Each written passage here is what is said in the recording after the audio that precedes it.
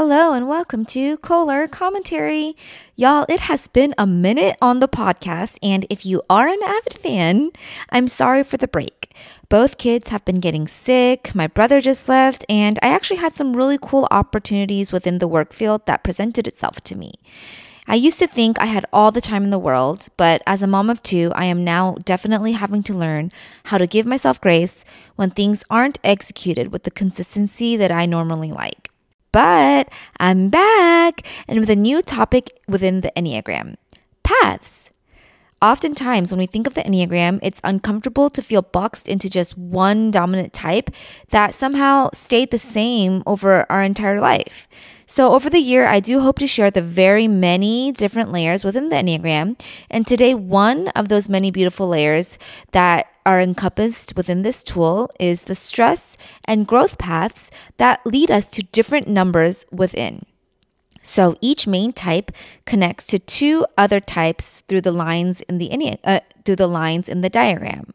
During growth, you can take on some healthy attributes of that type that your arrow is pointing towards. And then during stress, your main type actually takes on some average to unhealthy attributes of the different type that your arrow is pointing to. I'll put the diagram in one of the posts so you know what I'm talking about. So before I do the overview of the paths of each type, I do want to talk to you listeners because so many of you shared your Enneagram types with me when I was collecting soft data earlier this month. Out of almost 200 answers shared, I have some biased data to reveal with those that have been asking to reveal it. Biased because a lot of you that have shared with me obviously have some sort of tie to Texas or some sort of tie to growing up within a faith-based community. So naturally, the data, while it's rare to find a huge chunk of Asian American data right now, it's still biased, and I hope to grow in that throughout the years that I work as an Enneagram coach. So statistically, Enneagram 9 and Enneagram 6 are actually the most common types reported within all the surveys or forms or tests that have been taken. And then historically, I've tried to look at different places, but the Enneagram 5 has proven to be one of the most rare types. And so when I did my data, I will say that was consistent. The Enneagram 9 was still the most common, and the Enneagram 5 was the most rare within my Asian American sample size. So while I think my Enneagram 5 was at 3%, the Enneagram type 4 went like head to head with only 4% making up the entire data. And on the flip side, while I've seen different numbers like the 6 or even, I believe, the 4, actually, I've seen that in a lot of different research being some of the more common ones. Within the Asian American data, I saw that it was the Enneagram type 2 and the Enneagram type 3 that were right behind the 9 being the first one. And so why do you think that is? I thought it was very interesting that 2, 3, and 4, they're all part of the heart triad, which is your feelings. And I'll talk more about triads at another podcast episode. And then it's the 2 and 3, right? And those are like the doing and achieving and kind of being the best that you can be. Those are the ones that are head to head with Enneagram 9. And then that type 4, which is being seen as special or unique, ended up being the most rare. And I did have this discussion with different people, and we did come to some sort of consensus that even right as Asian Americans, we have this model minority image that we want to live up to. So that so naturally ties into how we do and how we excel and the image that we do portray, especially so that we can assimilate to this Western culture. And so on the flip side, when a type 4 is wanting to be seen as special or unique, when that message is almost the opposite all our lives because we want to blend in to the Westernization that our parents work so hard to sacrifice for, I don't find it a surprise that ends up being one of the more rare within at least my bias data that I did take. And so I thought I would share that with you guys. Would love to hear some of your insights or reflections as to why you might think I had that so far. And stay tuned as I continue to collect data, hopefully find out how that aligns to MBTI, Myers-Briggs, find out what that looks like within gender roles. I'm excited. Anyway, so back to the paths. In this episode, I will share a quick overview of where each number goes in stress and in growth. And then I will invite 2 guests onto the podcast to share their personal experiences with their own paths. And if you actually go into my coaching certification program, or if you do one-on-one coaching with me, beyond just the stress and growth path, there's also a blind spot path and a converging path. But for the sake of time and just fluidity, I will point towards just the stress and growth. Feel free to reach out to me if you are interested in the deeper layers within the paths. All right, are you ready? So first is our Enneagram 1, the principled reformers. In stress, they move towards an average or unhealthy type 4, which might mean they look more resentful and feel angry if others don't fulfill their expectations, and they can withdraw when they're feeling moody or misunderstood. So oftentimes you find yourself working out your emotions on your own. When Enneagram 1s are in growth, they move towards average to healthy sides of a type 7, which means you might be experiencing more compassion and joy, creating a more self-accepting heart, and becoming more enthusiastic, spontaneous, positive, or optimistic. Our Enneagram 2s are wonderful advisors or supporters or nurturers. When Enneagram 2s are in stress, they will find themselves going towards an average to an unhealthy type 8. They can become more irritable, especially if your love and support have become ignored or rejected. They tend to get more controlling and demanding in the reactions towards others. They threaten to withdraw your support and care and can manipulate and blame problems on others. When Enneagram 2s are growing, they start to move towards the healthy side of a type 4. They start to see and own any unhealthy motives and ask for forgiveness. Enneagram 2s can start taking care of their needs and emotions and accept their painful feelings, including anger, sadness, and loneliness. Enneagram 2s believe that they are wanted and loved apart from what they do for others, and that's really key. And I want to do a disclaimer right now. When I read through these paths, when I share these paths and the traits that you might resemble within them, it doesn't mean you have to resonate with all of them, but these are just some notes so that, let's say you feel stressed and you realize you're doing some of the things I share in the stress path. Those are like rumble strips, right? Those are ways that you can realize, oh, I'm veering off the path that is best for my personality type. And so how can I make sure I still stay within that path? And so these are kind of those trigger points for that. Our Enneagram 3, the admirable or successful achiever, when they are stressed, they move towards an unhealthy type 9, which means you can find them shutting down, numbing out, becoming apathetic or even passive. They remain busy to avoid looking lazy, even if they're not able to focus. You see type 3 starting to withdraw or become depressed, losing interest in accomplishing. They resist help from others and often want to be left alone and unbothered. And sometimes they can also be manipulating or blaming problems on others. An Enneagram 3 in growth goes towards a healthy side of a type 6. They take rest in knowing that they are not defined by their accomplishments. They become less competitive and more loyal, authentic, vulnerable. Enneagram 3s start to shift to a team player mindset. They love when they're healthy. They love asking for help and also using their talents to help and promote others. The Enneagram type 4 is the introspective or romantic individualist. The type 4, when they are in stress, moves to an unhealthy type 2. They defend their feelings by withdrawing their attention. Sometimes they can become over-involved or clingy to win that affection, and they tend to create dependencies by manipulating others to need them. They can become possessive and need closeness with others to validate their feelings. When Enneagram 4s are in growth, they move towards the healthy side of a type 1. They become more emotionally balanced, objective, and principled.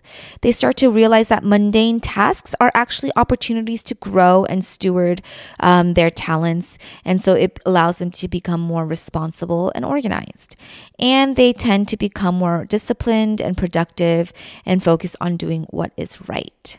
We will have an Enneagram 4, one of our rare Asian American breeds, on the podcast later as he reflects through his paths. The next one is the analytical investigator or the investigative thinker.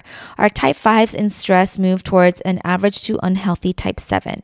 They can start to get really talkative or scattered, restless or hyperactive because they're taking on too many projects for them in an impulsive way. They overbook their schedule with all these experiences, but that's not good for the boundaries that they need to set for themselves, and they can become impatient and erratic in learning everything at a feverish pace. In growth, they start to move towards a healthy type 8, where they are more self-confident, assertive, and decisive.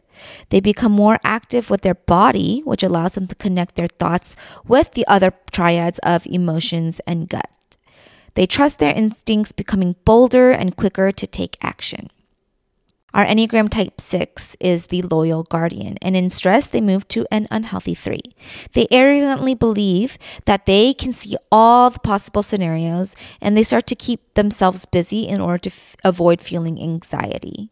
They refuse to try something new, especially if failure is a possibility, and they do start to worry more about their self-image, and so they become a more likable person in order to receive the support and loyalty that they're searching for. When they're growing and healthy, type 6s move also to a healthy type 9.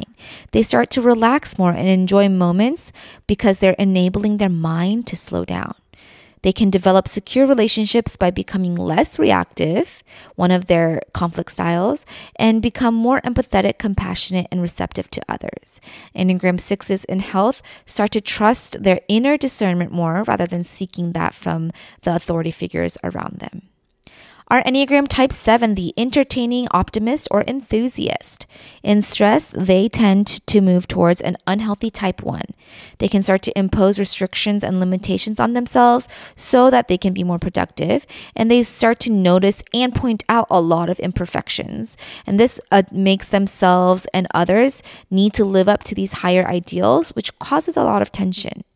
They can get upset and critical of others when they are preventing this Enneagram 7 from having fun. Enneagram 7s in growth move towards a healthy type 5. This allows them to quickly put their mind at rest, finding more clarity and insight.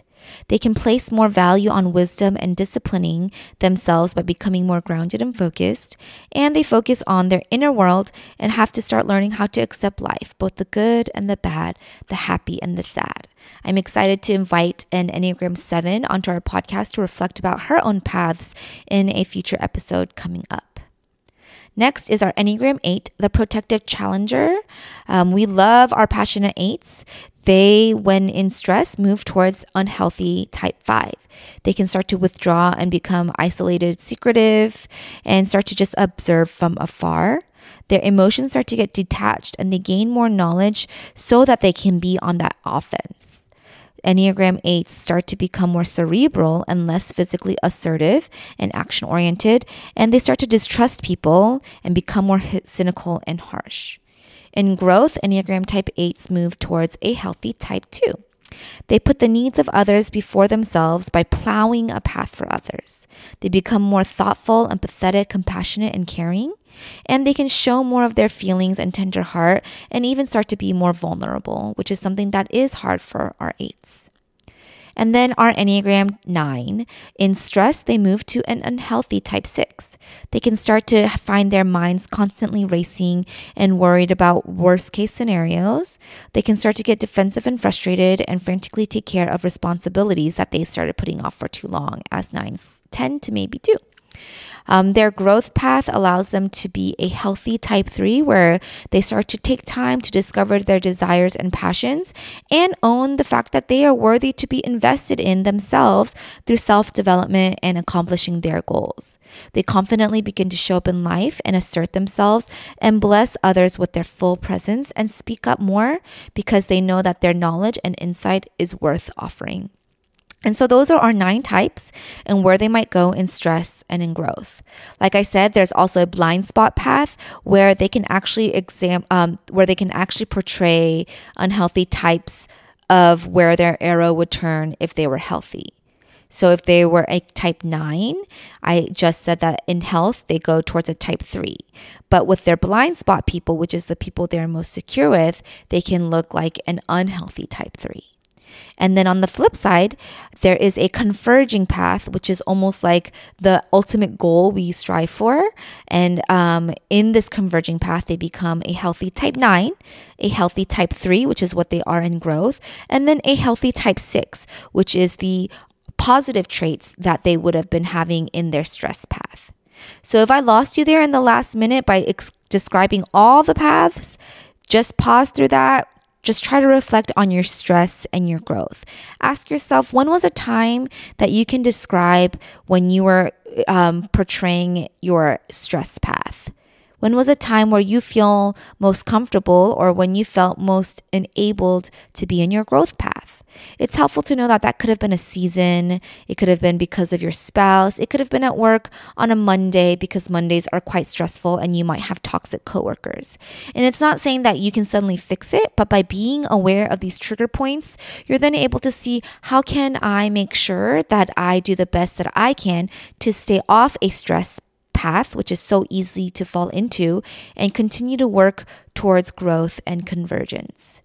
So that's the way I'm going to end this overview, and stay tuned because we're about to invite a Enneagram type 4 and a type 9 onto the podcast along with myself, a type 2, to do some very quick reflections about where we would go in our stress and our growth and what that might look like as we reflect on different seasons of our life. Enjoy! If you think you might be feeling depressed, stressed, anxious, or overwhelmed, BetterHelp, the sponsor of this episode, is here for you. BetterHelp offers a broad range of over 20,000 licensed therapists who are trained to listen and help you. Plus, you can get 10% off your first month with my code, betterhelp.com/Kohler. With BetterHelp, you can talk to your therapist in a private online environment at your convenience, and all you have to do is fill out a questionnaire to help assess your specific needs before getting matched with a therapist in under 48 hours. Then you schedule secure video and phone sessions, plus you can exchange unlimited messages and everything you share is completely confidential. As a mom constantly working around Jaden's toddler schedule, having my weekly therapy online has been a complete game changer and a huge reason why I have made big steps to better my mental health for myself and for my family. You can also request a new therapist anytime at no additional charge. Join the 2 million plus people who have taken charge of their mental health with an experienced BetterHelp therapist. Don't forget to use my code to get that 10% off your first month at betterhelp.com/Kohler. That's better, HELP.com/Kohler. So I thought it would be fun to invite some other Enneagram types onto the podcast to kind of reflect on the paths that I just shared. Just quick snippets to maybe have some reflection that could maybe put like stories or ahas or connection to what it would mean to be in this type of path. So first we'll go with I'll explain all the stress paths, blind spots, growth, and converging, and then each of us will take turns sharing. So today on the podcast, I have Oppa Alex Chi, who we have decided is an Enneagram 4, the individualist. And so I'm excited to have him start some reflection on that, even though it is very new for him. So no pressure onto the Enneagram journey. And I think for Matt, it is still new for you as well, correct? Matt is an Enneagram 9, the peacemaker. Yeah, it's still new.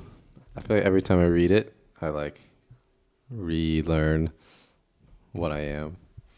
Yeah, but I'm glad that we're having these episodes so that you can continuously relearn. Oppa, how do you feel joining us as a guest, not a host of Pink Lie?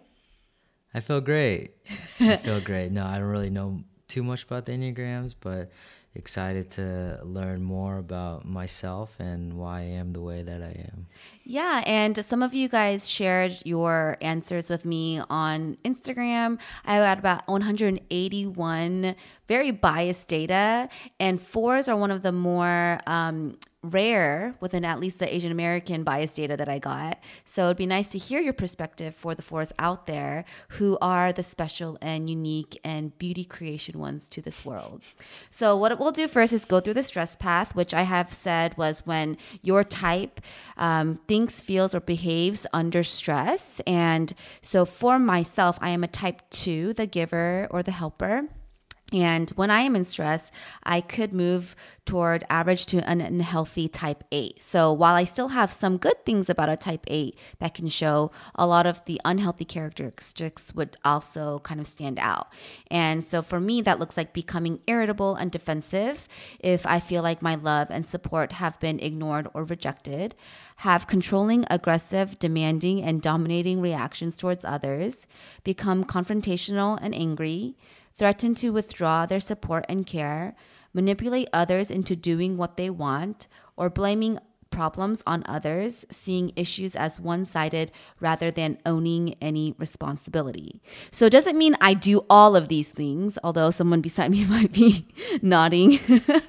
But it does mean like these are some characteristics I could resemble. And so what we're going to do is just resonate with which one might stick out the most to you. So for me, when I'm reading through this, I definitely feel like I become irritable and defensive if I feel like my love and support has been ignored or rejected. I think a lot of times, right, as twos, we want to give. And so when that's not recognized or appreciated, then the irritability can come out. I think that happens a lot when there are stressful situations, especially as a parent. And so I don't know, like, I think that's something Matt and I have shared before is that maybe my love or support might not seem like that. Like me feeling like I'm sacrificing something might not be the same definition of sacrifice to someone else. But because I feel like that sacrifice, then I then start to react with kind of irritableness because I feel like my sacrifices aren't being seen, if that makes sense. I don't know. What do you guys, is that kind of vague? No, it's not vague. I wrote that. Yeah. Like I also resonated with blaming problems on others, seeing issues as one-sided rather than owning any responsibility, because I think sometimes twos, but speaking for myself, can feel like our intentions are very selfless and sacrificial. And so the innate response in stress would be to say like, oh, I didn't do anything wrong because my intent was very loving. And so I feel like I have tried to work on that more, to stop and see my side, even if right away I might feel blameless. And I think a lot of these situations happen more so in marriage, I think because of COVID and the pandemic, and that's where we start having kids. So that's where stressful situations arise. And so that's where I can feel that. But I'm sure in other situations like family interactions that I've recently kind of reflected upon, I do feel this like, woe is me. And I do think also like twos can have that tendency to have a victim mentality. And I realize more and more that that's kind of what I carry when I have those stressful situations, because I'm not being seen as like good and loving and selfless. Okay, we'll go with Matt. So Matt, as a type 9, when you are in stress, you could move towards an average or unhealthy type 6. So that can look like becoming anxious and worried, fixating on worst possible case scenarios, find that your mind can be constantly racing, you become irritable and frustrated, frantically take care of responsibilities that have been put off for too long. You might be feeling stressed and worried that you forgot something important, and you can become reactive and defensive. Type 6s do have the reactive style in conflict, so that might be why that could come out. Of these, what might you resonate with? I think for me, the fixating on possible worst case scenario actually happens a lot. It doesn't like overwhelm me. Like it's not like I like truly believe these worst case scenarios will happen, but I like they enter my mind, which is why like when I'm really stressed about something, I can't focus on other things until that stress is like taken care of. So like even like recently, like our 6-month-old Evan was sick, and like I don't actually, but the thoughts cross my mind of like, okay, well, if this infection never gets better, and then in like 10 seconds or in like the next 30 seconds, there will be a thought of like, okay, well, if he like dies, then these crazy, like this escalating thoughts will happen. And again, I'm not like crippled by these thoughts, like, cause I know they're not going to happen, but it it passes my mind. So I kind of like see the whole spectrum of outcomes. So I don't just see the worst case. I see like the best case, but I also see the worst case, and I like analytically think about every single one.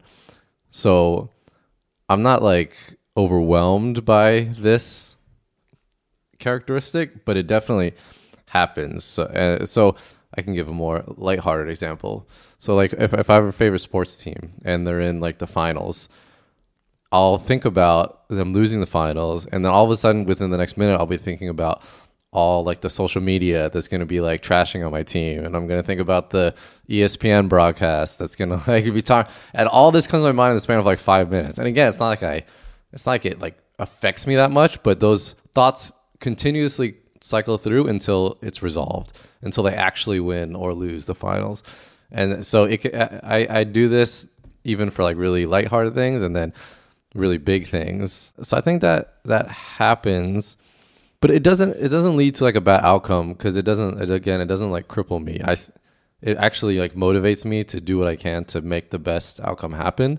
But I don't think it's a great way of thinking about it, because it gives me a lot more stress than I need to be under in those situations. So yeah. And then the other one that I think I identify with to some degree, I mean, I can become reactive and defensive. I think only when I'm like really, when I feel like the same stress has happened a lot. Like I can shrug things off a few times, but then when I feel like the same stress is hitting me, then I'm almost like, all right, screw it, I'm just going to go the other direction and like push back. So I think I can identify with that one. I think the other one happens more consistently actually, but I think those are the two that stand out for me. Yeah. Push back against me. Whatever the stress is. The vague answers are because it's kind of about marriage, probably.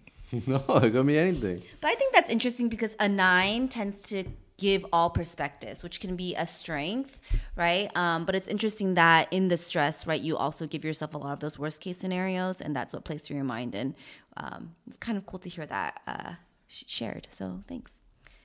So, Opa, our Enneagram 4, when you are in stress, you can move towards an average or unhealthy type 2, which is me. So this is going to feel very exposing as I read these bullet points, because that means I do these a lot when I'm unhealthy. Well, when I'm unhealthy.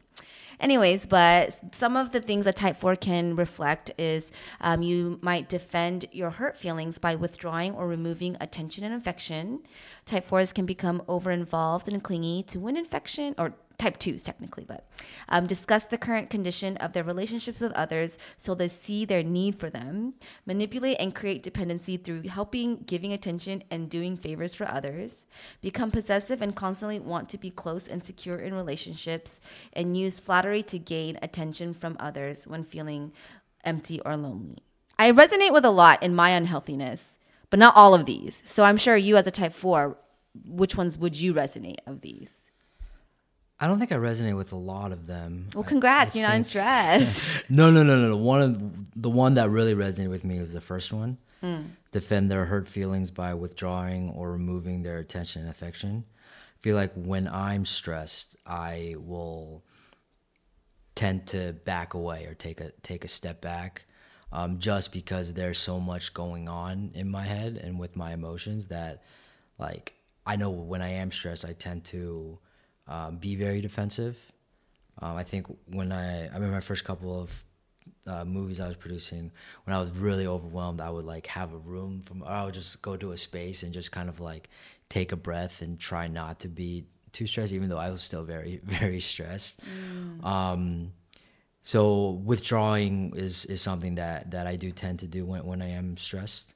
And the fact that I do take things personally, even though it may not be personal, when I am stressed, then I do have a tendency to show it and like removing attention and affection.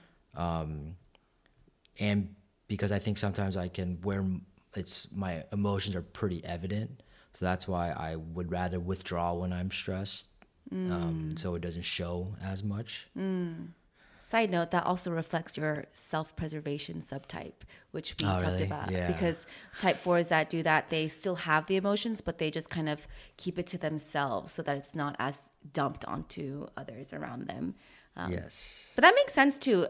Stress can be a weekly thing where on Mondays you start work and Mondays are the most stressful days. So you could resemble some of your characteristics then, or it can be a season. If work has been terrible for so long, right, and that's affecting you all the time, then that can be a season of things. And even I think there was a season where I felt attention or love, affection withdrawn, and now I don't feel that. And I think that's I don't know, reflection too. That's kind of cool to hear, big picture. All right, let's go to the blind spot path. This is usually with either your closest friends or family, basically whoever you might feel the most secure with and safe with in a sense. And so in that, you become a little bit more like loose of yourself because you're comfortable as well. So let's switch it up. All right, let's go with Matt then. Matt, your blind spot path means that you might show the average or unhealthy characteristic traits of a type 3. You could demonstrate value and worth more overtly, brag about accomplishments, do busy work to feel productive and distract yourself from more important matters, desire to be noticed and affirmed about how valuable you are. Oh, I can't pronounce some of these words, are easily hurt when others point out any flaw or failure. I think there's two that I think stick out, and they kind of go hand in hand. And it is true. These are not things I do unless it's the people I'm closest with. But I think the desire to be noticed and affirmed about how valuable they are, and the bragging about their accomplishments, and I think they're kind of similar. And it's because I'm pretty secure in myself. So like for like a random person, like I don't need them to know like all the things I'm good at or anything. But when I know someone knows me really well, it's like becomes more important for me to know that they know how good I am at something that I'm good at. Which is the most obvious example for this is sports.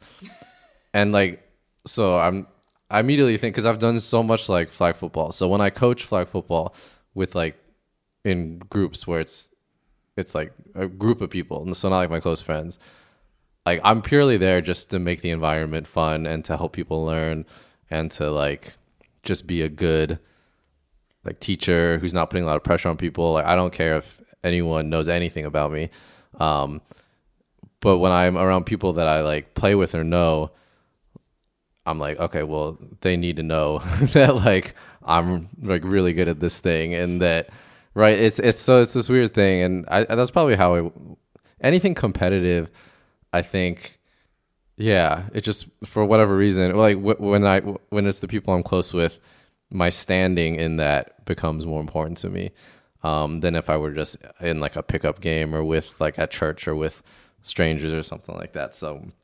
Yeah, and I think it probably just boils down to the fact that I value the people closest to me, like how they see me.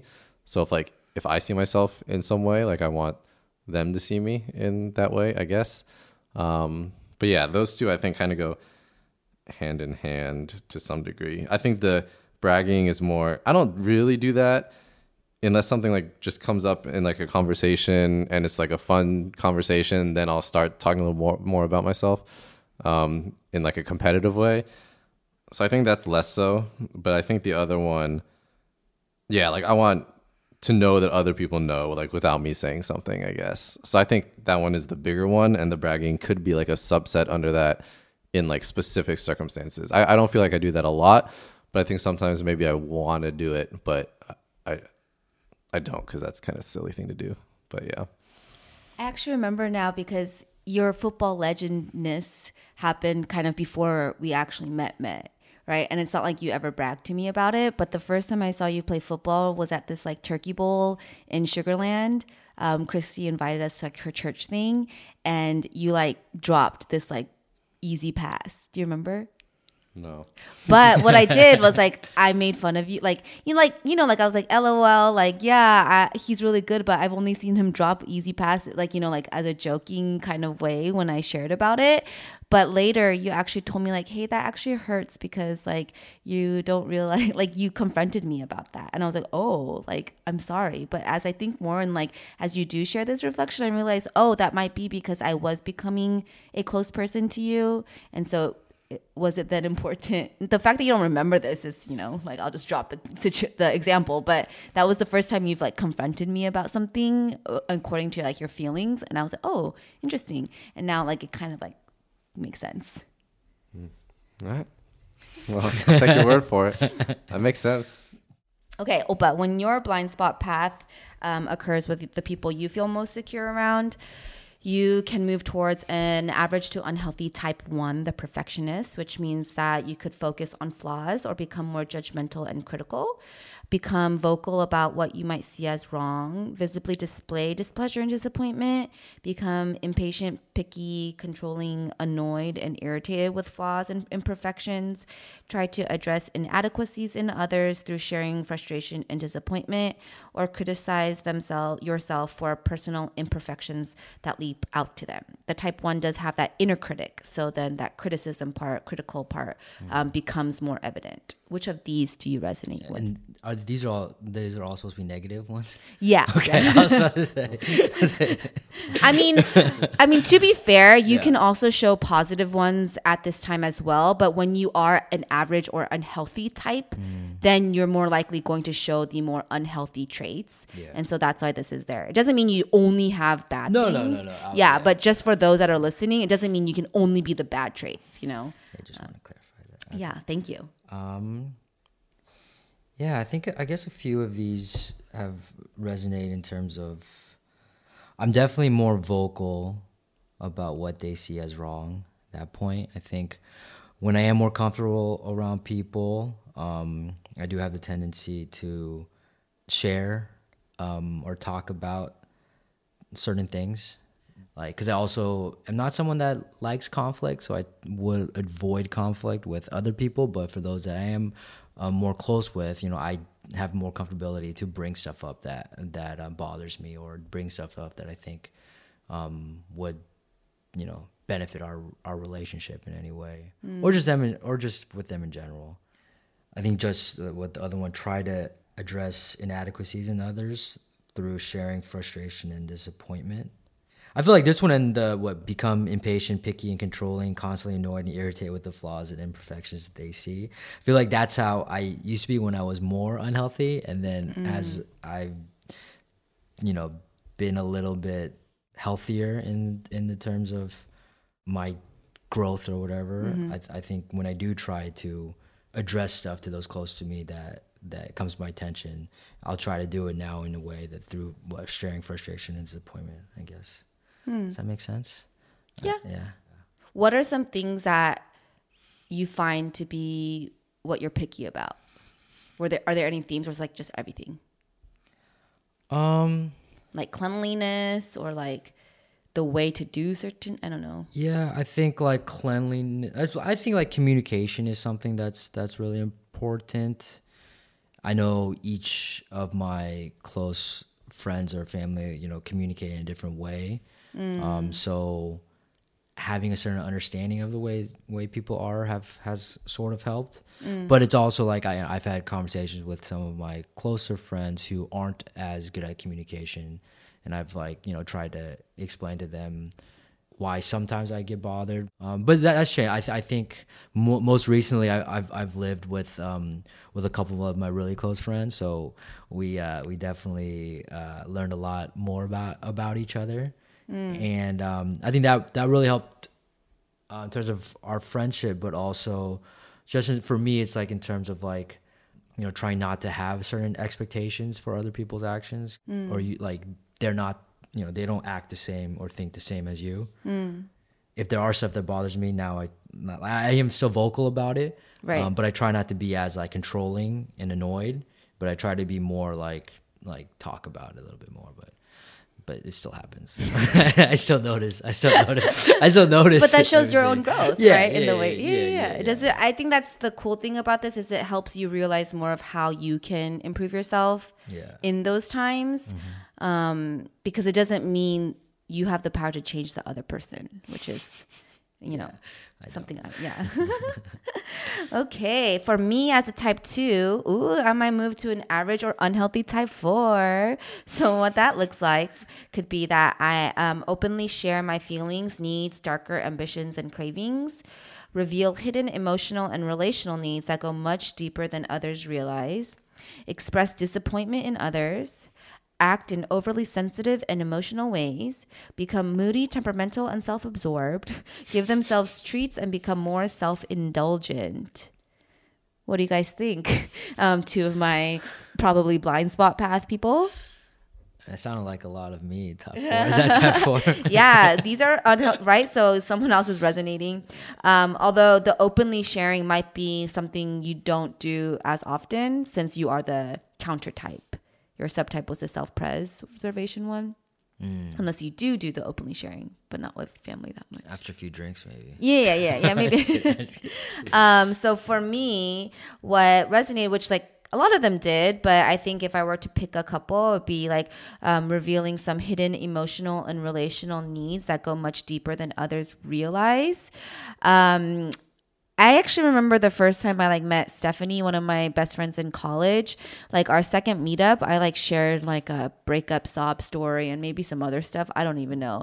And then later she was like, oh my gosh, Unji went so deep, so fast, cause like now looking back, she's a type 7 who's kind of like emotionally pain-free sometimes, And so realizing that I have that tendency. And for me, I think in general, I feel open and comfortable easily with people. And so I might do that with more, like I might do that securely with more people than they might even feel secure in that point of time, if that makes sense. I'm sure later Steph would be like, yeah, tell me all your deep dark secrets. But even then I was like, oh, I'm realizing even now as I've been in different seasons where we've moved from like Dallas to San Antonio, then Houston to Dallas, like I value such intimate relationships, but it's been hard to create those as easily. And so I find myself doing these things, but without being sure if these people are my closest people, but hoping they're my closest people. I don't know. So it's kind of like a point of insecurity too.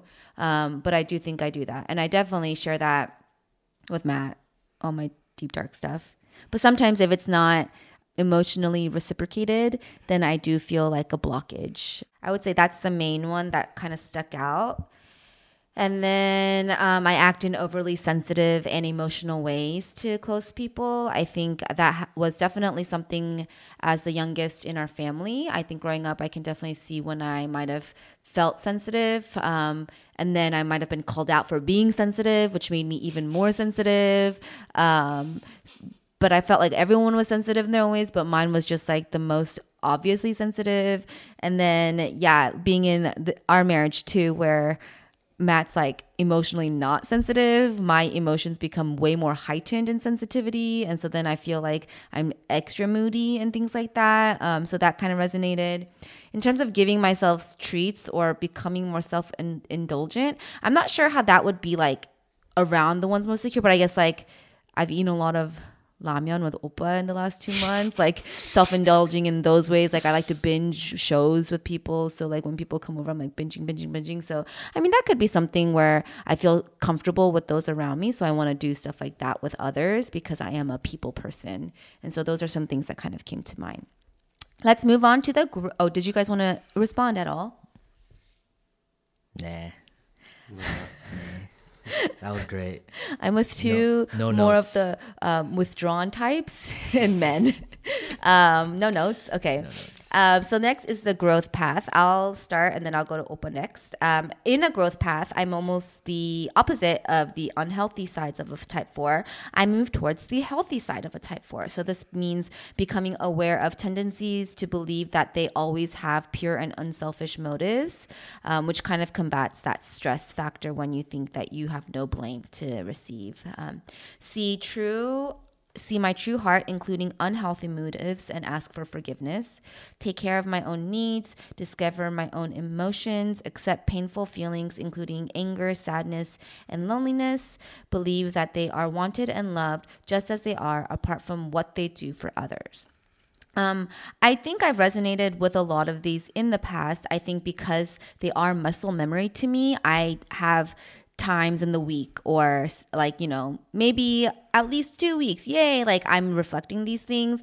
But I think the one that's been hard for me is like believing that I'm wanted and loved just as I am, apart from what I do for others. So for example, let's say I see that I did something wrong to Matt and I ask for forgiveness, but then I have to feel affirmed in that forgiveness. And that doesn't mean he doesn't affirm me, but if I don't feel the affirmation of it, then I get insecure again because I'm not back into that place of like feeling wanted and loved as I am. And then it can then like be a cycle of, I go back to like some stress path or blind spot path because that feeling of that part is not, that's not like a muscle memory thing. That's like I have to keep doing my own emotional work, right? And like work on myself in that way. I do think when I take care of my needs, that shows growth path. So even like, for example, last summer when I wanted to do the Enneagram certification after really learning about it so much, that did like cost some money and like time. And even though I wasn't sure that was the right time, I decided that's what I feel like is a need for me. And so I not confronted in a bad way. Like I told Matt, like, this is something I'd like to invest in for myself. He was on board. And like, I do see like big picture, even as I prepare for like a company presentation soon and different things. Like I am glad that when I do believe in myself or take care of myself in those ways, there is like a fruit in that, but I just have to keep working on that. Like recently we did like a 1 week Zoom fast and one of the verses was just like, love your neighbor as yourself. And I think type 2s can like immediately be like, yes, I love my neighbor, but I think something that I've struggled with a lot is like the love your neighbor as yourself portion. And maybe that's why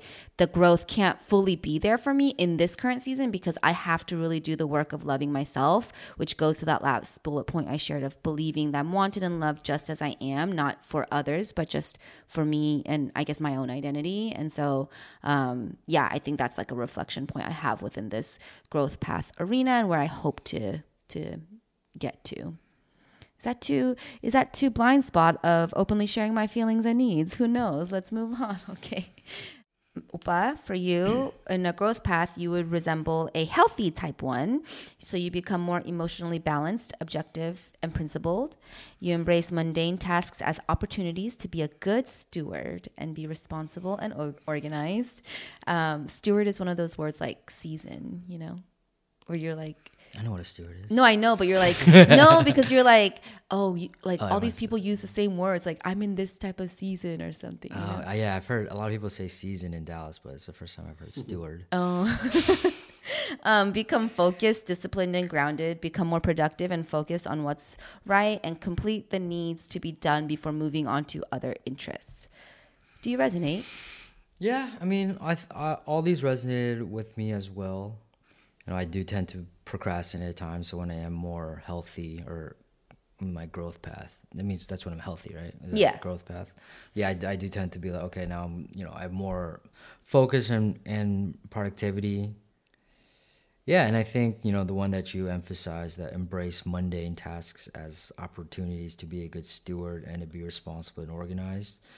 That resonates with me as well. I think like, more recently, even stuff with like, doing the laundry or like doing the dishes or like stuff like that, I've used as opportunities to be a good steward. Yeah, I totally agree.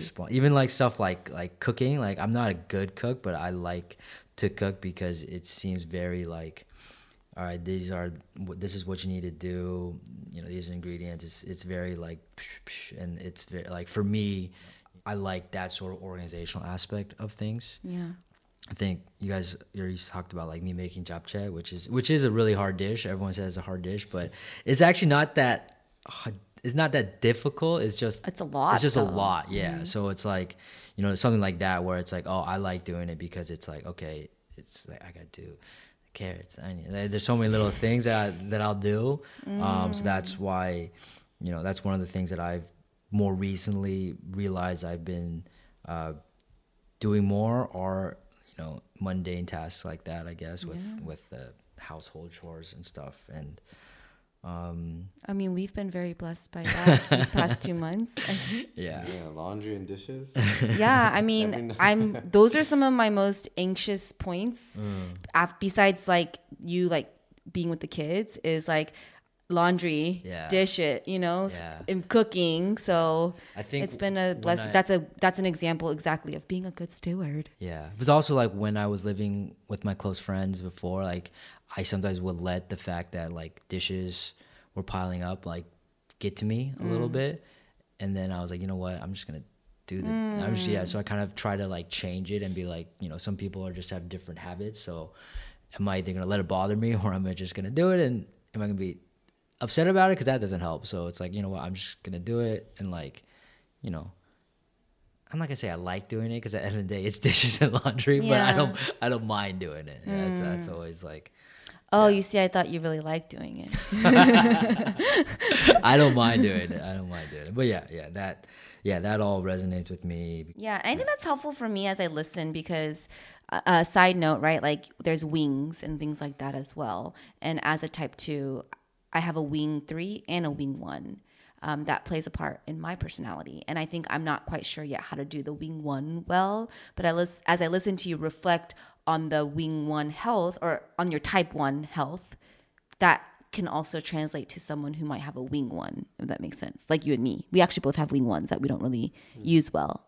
But like earlier, when it came to the unhealthy stuff of a type 1, like critical, judgmental, criticizing, I do that really well, because like I only know how to do the bad parts of a 1, because I'm not sure. Like this is a way to think of like, oh, that type is also in you. How do I use that well? I do the unhealthy stuff in the 1 that probably. I just neglect all the 1. Yeah, your 1 was unhealthy or the healthy. I just non-existent. Your 1 was really low on your percentage. So I was like, so you really only have a wing 8. But that's not true, because you have the wing 1. How can you tap into that? But that's or maybe you never found it yet, and that's your opportunity to be I think mundane. That's healthy type 1, become more emotionally balanced, objective, and principled. That's Matt, right? No. But you have to have all the emotions too. Like I don't think he's emotionally balanced. I don't think I am either, right? But I think I have these like harder emotions, and I don't think he lets himself ever feel that. That doesn't mean you're balanced, though. Not to like hate on it, but I think you're closer to being healthy in that emotionness than I am. But I think we have to be honest of where we are emotionally, Yeah, I don't identify with any of the bad or good when I'm reading through Alex's charts. We can save those tests for another day, Okay, so for Matt, when you are in your growth path, you resemble a healthy type 3. You invest in yourself through self-development, take time to discover passions and desires. You become a confident go-getter, show up to life, assert yourself, and bless others with your full presence. Stop procrastinating, stick to a plan, and accomplish goals. Speak up more, sharing your knowledge and insights. Do you resonate with what and when and why? Yeah, the last time I took a test, my 3 was my highest, right? Higher than my 9, right? Yeah. Yeah. No, I resonate with all of them, so it makes sense, I guess. I don't really know like how to give but examples. That would be unhealthy and healthy, not just healthy. Oh, yeah, because I resonate with some of the unhealthy, or the blind spot ones. But anyways, yeah, no, I just think these are all things I do when I'm in a good place. I don't really know how to give great examples for them, but I mean, like in my college years, I mean, like when I went back to school, right, and that was like a big when I was like really growing and I think excelling in like a lot of things. And I think I notice the most when I can tell the people around me in my life see me as like a leader. I think a lot of these things are like leader traits. And I think in those years, like I think it was pretty obvious I was like a leader in a lot of the groups I was in, and people like saw me like that. Like I think of myself in med school, honestly, even now, I think like less people would be like, oh yeah, like Matt's a leader within this group. I'm like a more of kind of like focused on my own thing, but less of how that expands into the people around me, right? Because a lot of these are people around me things, like show up to life, assert themselves, bless others, accomplish goals, speak up, share knowledge and insights, even like become a confident go-getter. I think that expands outwardly desires and passions. I mean, some of these are more internal, but I think in general, I can see in my standing socially, which points to, I think, when I really am honest about how I see myself within the like social circle around me, is when I can tell, I think, if I'm being healthy. Because I think all these qualities enhance what I'm doing for the people around me, and it's like very obvious. And I think there's times in my life it's been that. And I think when I'm not, I don't think I look like an unhealthy person probably ever to the people around me, but what would be obvious is I'm not like improving the people around me when I'm unhealthy, if that makes sense. I think that's like a very good measure of when I'm doing these things. Like I think very few people would look at me right now and be like, oh, he's in an unhealthy place. But I think I can tell because I see how I fit into like the group around me, and I can tell I don't have the same kind of influence in a positive way as I have in the past when I feel like I was at my healthiest. Yeah, I get it. Mm-hmm. You looked confused before. Yeah, I didn't get it. Okay, but now, But now I get it. Okay, good. But I have a question. If I can ask, you don't have to answer it. But when you say like very few people would think I'm unhealthy, what makes you think that? I don't know. I would just... Not that people do think you're unhealthy, but how do you know people wouldn't think you're unhealthy?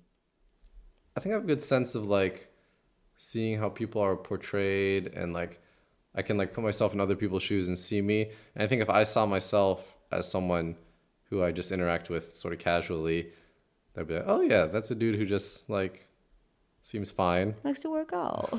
No one here thinks I work out. I don't do that anymore.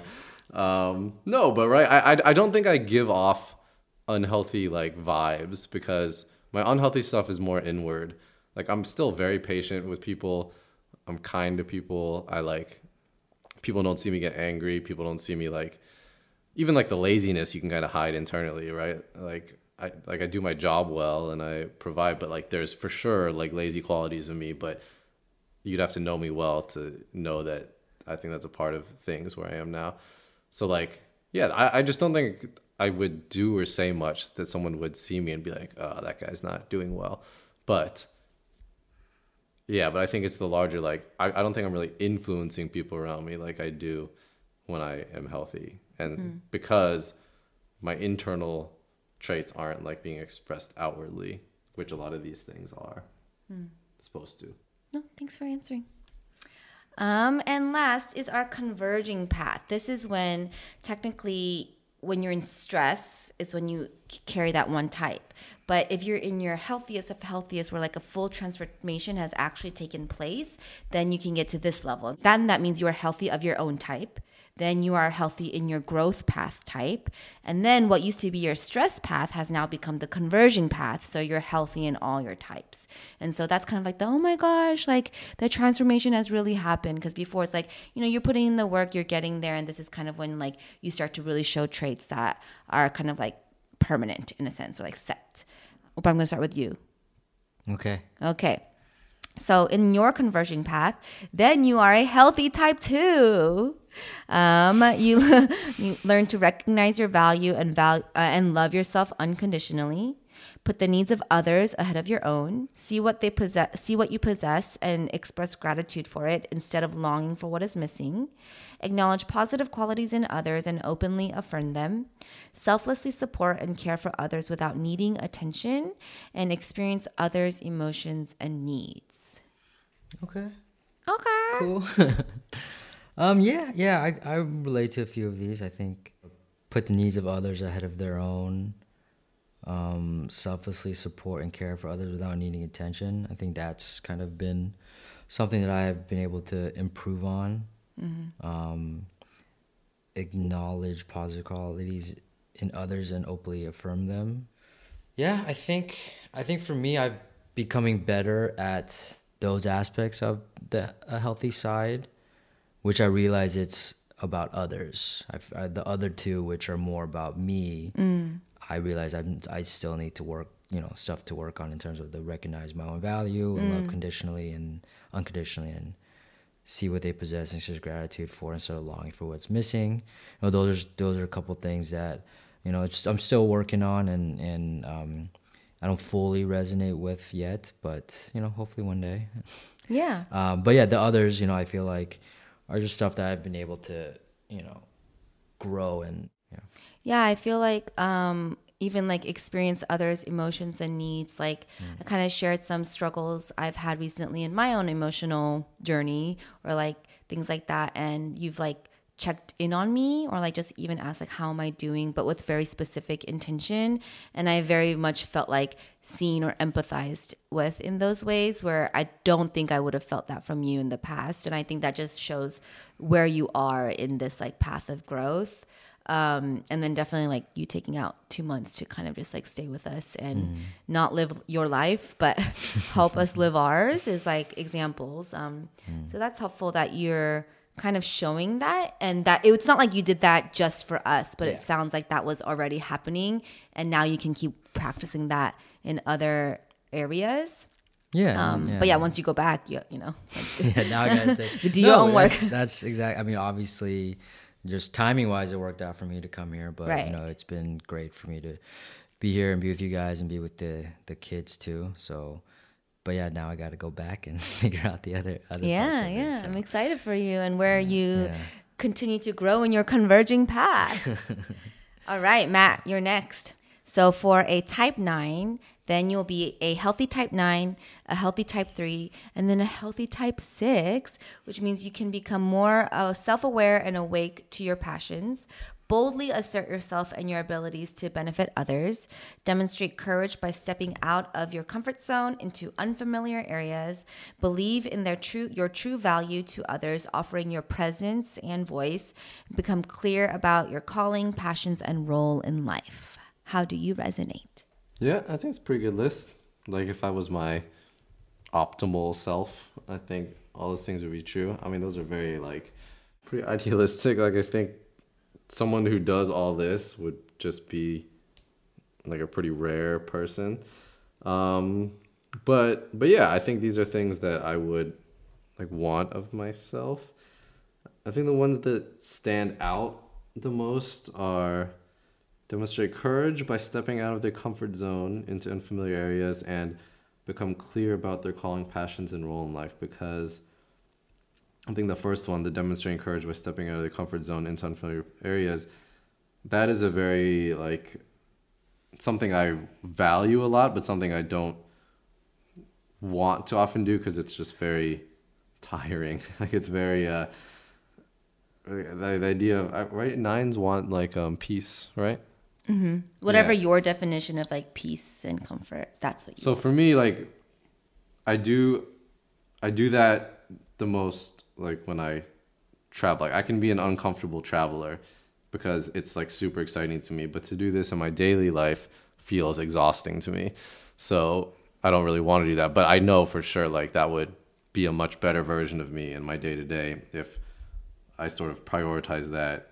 And then becoming clear about their calling, passions, and role in life. I think that's just important because I get bogged down in just making sure I do my main responsibilities. So like as a father or like provider or husband or whatnot. But then I sort of like stop there. And I think that's limiting what my calling is. Right. A lot of this stuff is also in context of like faith, right? Our Christianity.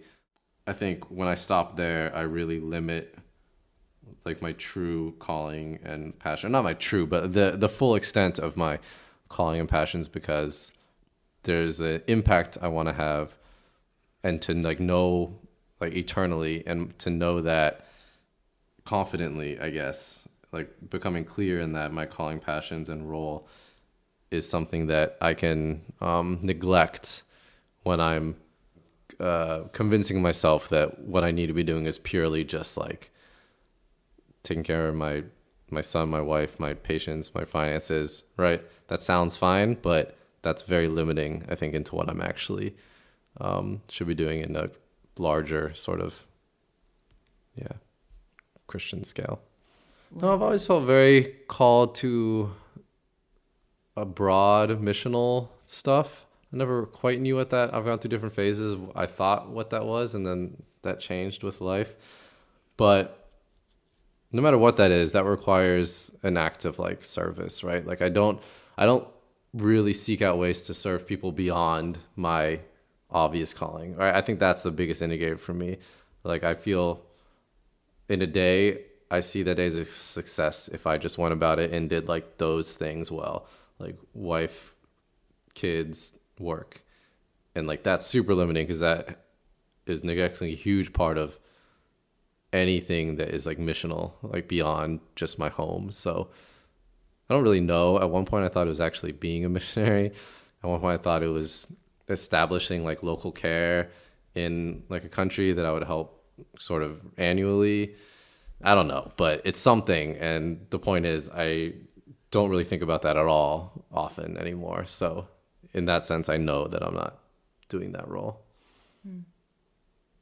But that's good that, like, you know that that's still there and you can tap into that. But I feel like there's multiple steps for me to get before I get there. Yeah. But it's good that that's not, like, gone from, maybe it is, but who, just, I'll write that on the side note for later. Okay. Okay, and for a type 2, I would become a healthy type 2, healthy type 4, and a healthy type A. I would own my own strength and value apart from what others think, claim positive and powerful presence by not solely focusing on others, but instead moving forward in my own calling and strength, express my irritations, hurt feelings, disappointments, and anger in a balanced way, not using passive aggression or manipulation. Shift my attention to what God thinks of me. This is kind of like on my faith-based side, and become more independent and self-affirming. I think for me, when I think of the converging path, I think of like my first 2 years out of college when I was just like in a very strong like self-identity and confident place in my own life.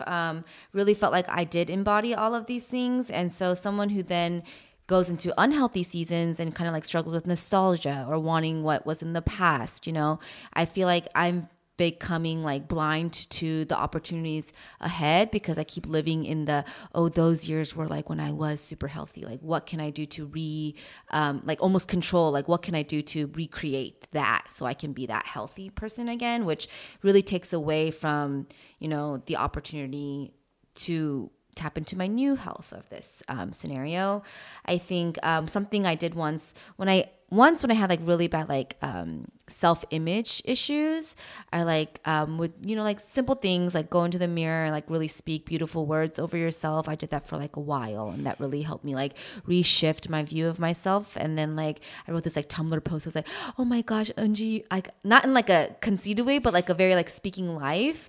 And I don't know, like really like was like a resonating post or whatever back then when Tumblr was a thing. But I think in general, right, it's like, where do I find those truths of identity? And especially as a 2, like, because 2s are people pleasers. And so in a sense, when you are unhealthy, you seek that identity or worth from others. So I think that's been something that's been a reminder of the past, and not to now just crave the past, but just to know that even that kind of awareness shows me like don't long for that past just because that was a season when I had this type of healthiness, but know that that's in me and know that I can tap into that as long as I continue to grow in myself today, because today wife and mom and like adult is different from fresh out of college and like revival woo all the time type of person. I think like there are seasons where I do enjoy confrontation. My type 8 did score high. Like I enjoy confrontation, and I feel like I've done them in balanced ways. But now I think that I need to work on how to do that without all the feelings inside. Right, Matt? So, yeah. Yeah. And even that first one, like own strength and value apart from what others think, like when that can be truly a part of me daily, then when I do experience growth or when I am doing something that, hey, I'm proud of myself and maybe God's proud of me too, and that's good enough. No one else has to feel that proudness or feel that whatever, and I will still be affirmed in my strength and value. And so that's where I am going. And even like things like knowing I loved counseling, college counseling. I can't really do that from how we decided to move forward as a family and parented, but Enneagram coaching is where I decided to invest myself in because I know a strength of coaching and listening and empowering others. And through this, I've already realized like that is a calling. And so being able to know those strengths and act upon that is where I do feel like that part is not lost in me. So yeah, I think these were all very like spontaneous reflections from all of us since I decided to do this the night before Opa's leaving so that we could have a 249 perspective. So thank you guys for listening. Do you guys want to share anything else? Yeah, I mean, like I said, I'm not too knowledgeable with Enneagrams, but It's just a singular Enneagram. Huh? Enneagram. Oh, with Enneagram? I'm not too knowledgeable with Enneagram. Yeah, because you've been saying Enneagrams, Aren't there multiple? but it's the Enneagram. It's Enneagram Okay. types Gotcha. or the Yeah. Enneagram. So as you can tell, I'm not very knowledgeable with the Enneagram. It's been very rewarding to having to talk about it myself and kind of reflect. And also knowing traits where you say, oh, this is me being healthy and this is me being unhealthy. And then I can kind of be like, okay, yeah, this is something I should keep doing. And it's, oh yeah, like, you know, it shows that I am going back to unhealthy ways. So, Right. you know, it's good to have something that is able to keep that in mind. So Exactly. That's the exact purpose of reflecting over these paths. You got it. Matt, anything? No, it's good reflections for me too. yeah, I have another question too. I Yeah. guess. So for the Enneagram, you know, you have your Enneagram, and then you have a number when you're healthy and a number when you're unhealthy. But then when you get assigned your number, how do you know if you're taking the test? You could be super healthy, or you could be super unhealthy. So then those answers may reflect where you are. So, you know, how do you know what your real number is? This is such a great question, Opa. I didn't know if it was a stupid question. No, because actually one of our guests in the future, sneak peek teaser, tested a 9 for a super long time, but he's actually a 3. But he kept taking this test in his unhealthiness and kept saying, oh, I'm a 9. Okay, I'm a 9, right? And like, obviously, if you don't go into the Enneagram, you just say, oh, what are you guys talking about? Oh, that test, I'm a 9. But when we actually went through and all the core motivations, he realized he is a 3. He has always been a 3, but for almost like a handful of years, because of where he was, all of his answers would show a 9, and that's his path. That would be in his growth path of a 3 when they're unhealthy really resembles characteristics of a 9.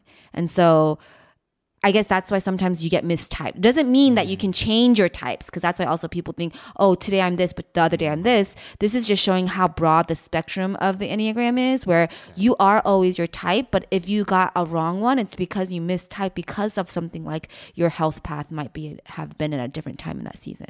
Okay. Maybe I'm a 3. So you did score a 3, which maybe, you know, like you when have I a was strong taking 3, the test- but you said your fears are the conflict avoidant and like harmony. But I don't Like know you're if a those are always my conflict fears. avoidant. I think those are been my fears for like 8 years. So that feels like my whole life. But I also don't think, I think the last time I would say I was at my healthiest was like 8 years ago. Right when we met. Well, there's a lot of things happening around that time. That's fine. That's when my healthiest was too. But like, because when I was taking the test, a lot of my answers that were 3 answers, I was imagining myself in like college. Like, okay, this is, because a lot of those questions made me think about. But that might have been a healthy time. College is not your early years. Your early years are growing up. That's when this was formed. So when you think of yourself in college, you were also very healthy, which also is why you were probably resembling a 3 as you think of these experiences in college. But in like, so what time period I should be thinking of myself? Like high school? Like Middle school? growing up. So like, yeah, your early years. I definitely, okay. This should be for another time. It's going to take too long. I'll think about it. Okay. But now I'm questioning if I'm actually a 9 or if I've just resembled a 9 for almost a decade. Guess that's why it's good to have a Wait, counselor. are you the? Yeah, that's why. Oh, hit me up at colorcommentary@gmail.com. Was No, not I supposed should- to be a plug. So I should probably retake the test and imagine myself as a kid. Yeah. It's never helped taking the test. Well, not just like as a kid, I guess. Like, Yeah, I don't think I could do that. yeah, don't I think this But, is like- where the sessions do come in handy because I guide you in that place. Because when people take tests, they don't go, "Oh, what was I when I was just a kid?" Right? But like, it does show at least the top Yeah, answers, and then we work from I'm there. questioning everything You can, because because sometimes I don't really think you're a 9, The but main motivations of a 9, this idea of like needing peace around you, like, you know, wanting things to just like not wanting to step out because that just feels like tiring. Feel like that. I don't think that was ever me until like, you know, 2015-ish, 2014, 2015. literally right when we started, right when I moved to San Antonio. That was this also would that be was the an beginning of in-depth- med school. In-depth topic for next. Yeah, or a this will future be one of our episode in a I'll month think or about two. it. Yeah. I'll take the test again. Of what is math? But it's not taking the test again. It's also really looking through it, not just the Because test. you take the test again now, you said you're mostly gonna be a 9, but you're like, oh, let me think of it as a child. Just because you take the test and get a 3 doesn't mean you now are a 3. You have to go through it. Let's talk offline. I'm probably gonna be like a 4 or something. Who knows? Could be anything. What's wrong with a 4? I'm just kidding. All right. Yeah. I just picked a random number that I don't know anything about. Oh, but now I do know stuff about a teaser. 4. All right. Well, thank you guys for tuning in. Thank you both for offering your insight. Thank you, Oppa, for living with us for 2 months. Have fun in Korea. And this was another episode of Color Commentary. Bye. Peace.